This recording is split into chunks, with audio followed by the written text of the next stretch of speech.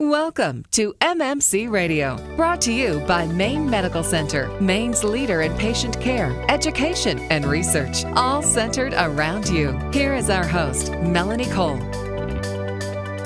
Mosquitoes cause more human suffering than any other organism. Over 1 million people worldwide can die from mosquito-borne diseases every year. And not only can mosquitoes carry diseases that affect humans, they can also transmit several diseases and parasites that dogs and horses can be very susceptible to. The Vector-Borne Disease Laboratory at Maine Medical Center Research Institute is dedicated to the control of emerging tick and mosquito-borne diseases. My guest today is Chuck Lebelzik. He's a vector ecologist at Maine Medical Center Research Institute. Welcome to the show, Chuck. So tell us about mosquitoes. What are the most common vector-borne diseases that you're seeing with mosquitoes these days? In the northeastern U.S., we have big problems with both West Nile virus and eastern equine encephalitis virus, both of which are veterinary as well as human health problems. But we also have issues with canine heartworm, which is transmitted by mosquitoes as well. Wow. So people have heard of West Nile virus. So let's start with that. What is it and what kind of mosquitoes? How do we prevent it? West Nile virus is a flavivirus that has actually come over from Africa. It arrived in the U.S. in 2000 and is actually associated with many mosquitoes. However, commonly, the mosquitoes that transmit it are ones associated with an urban or suburban environment. So it tends to be a problem in large cities and urban areas. So people say try and get rid of standing water and things. Give us your best advice. I mean, you're the expert. Tell us what you tell people every single day about mosquitoes.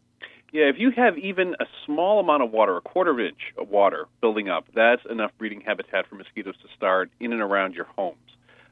The other effective thing, if you're going to get rid of your water, is to make sure that your window screens are in place and in decent repair, because they are going to be a very good barrier to having them come into your home and bite you while you're sleeping.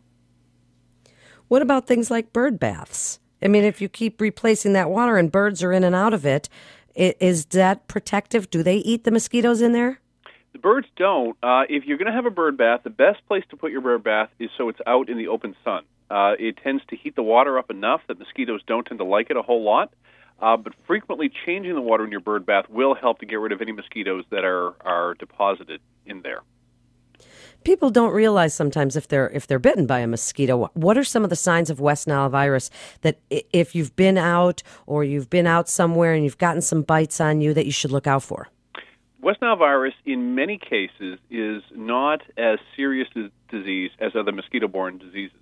Many people that have what are called summer flu-like symptoms, any of those chills, fever, headache, there are also severe neurologic complications as well in extreme cases.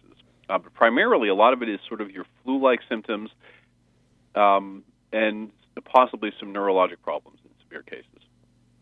And tell us about some other mosquito-borne diseases. And I'm going to jump right into this one because Zika is what everybody's hearing about in the news, Chuck. So tell us, what is the Zika virus and what are the mosquitoes? How do we know if we've been bitten by one of those mosquitoes? So the Zika virus is sort of the latest in a cast of characters that have been emerging in the last 10 years or so, coming in with mosquitoes that are being brought in by human transport.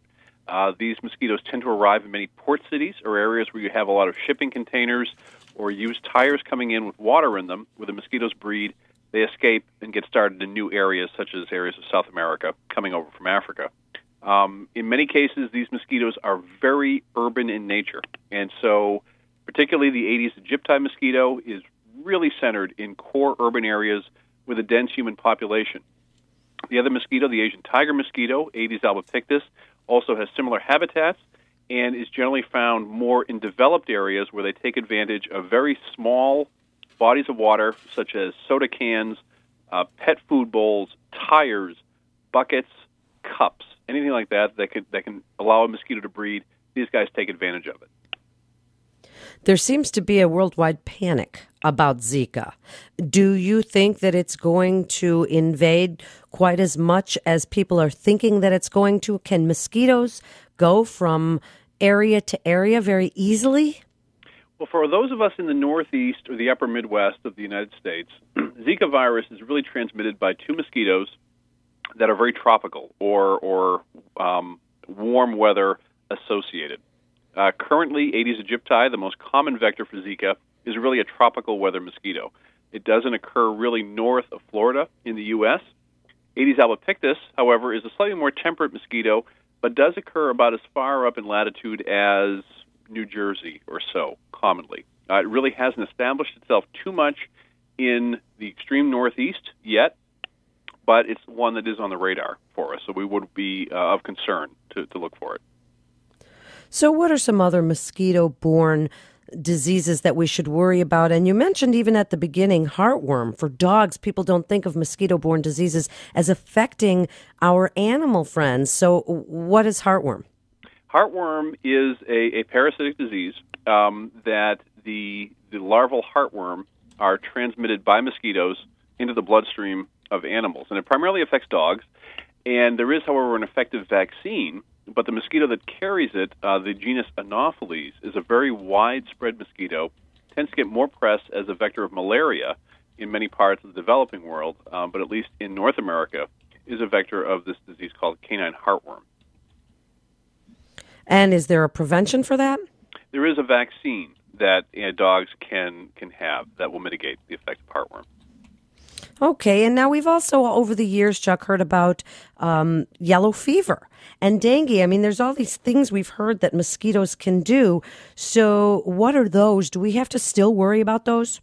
No, not so much yellow fever. Dengue certainly is a problem in the tropics, and dengue is sort of like the old Zika. Zika are a couple of years old. Dengue really started picking up about a decade ago, and it does cause very serious disease transmitted by the same mosquitoes that transmit Zika virus, as well as another virus called chikungunya that was in the press about 2 years ago.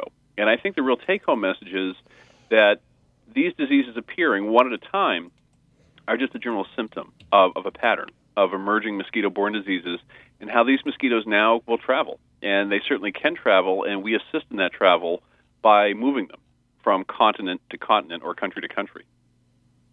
That's fascinating. Now, people see DEET, and they see all of these repellents everywhere. And I think that this industry with Zika has really grown a lot in the last few months. So do these work? Are they a good fight against mosquitoes besides standing water?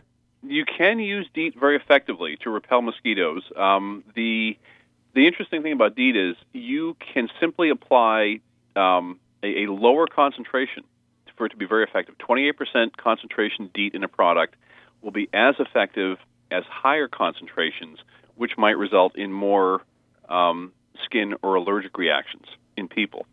So if folks are going out looking for a spray and they are going to apply something with DEET, they can keep it to under 30% concentration for a very effective repellent. What do you tell people, Chuck, when they find out what you do and they ask you about their children and using repellent on their children? And is DEET safe for kids? DEET is safe for kids. In many cases, you should apply the DEET directly to clothing and allow it to dry. There is another compound as well called permethrin, which is also effective and is applied only to clothing, but also works to repel ticks and mosquitoes.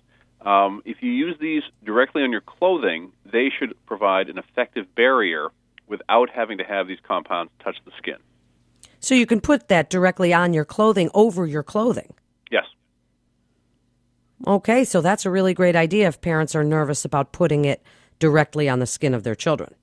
Yeah, and really, these do have to be reapplied because you certainly can either sweat them off, or if it's raining and you're outside, of course, these can wash off.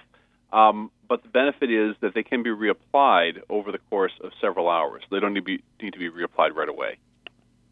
So, Chuck, give us your best advice about mosquito-borne diseases and some of the panic that's going on, and really the more common ones that we've heard about, like West Nile and heartworm. What you tell people every day when they ask you about this? What we tell people is that, especially if you're living in northern North America, our really season for mosquito-borne diseases really starts late summer. Both West Nile virus and Eastern equine encephalitis virus tend to be late summer diseases. August and September are the primary times that you have to be careful of them. Heartworm in dogs certainly can be an issue going throughout the entire summer season.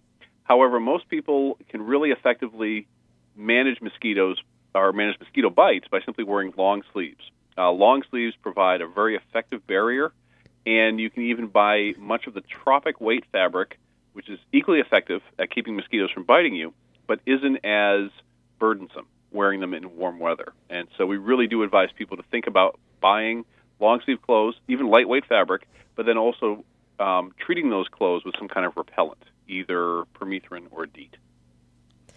And Chuck, just tell us about the Vector-Borne Disease Laboratory at Maine Medical Center Research Institute. It's fascinating what you do. Well, our lab works a lot on surveillance of these diseases and the vectors, both ticks and mosquitoes, that carry them. We also work on a lot of basic research dealing with things such as the impact of climate change, but also novel strategies, such as the use of botanical pesticides, which might be more environmentally benign, to control both ticks and mosquitoes in areas near the coast. Thank you so much for being with us. You are just a wealth of great information. You're listening to MMC Radio. For more information, you can go to mmc.org. That is mmc.org. This is Melanie Cole. Thanks so much for listening.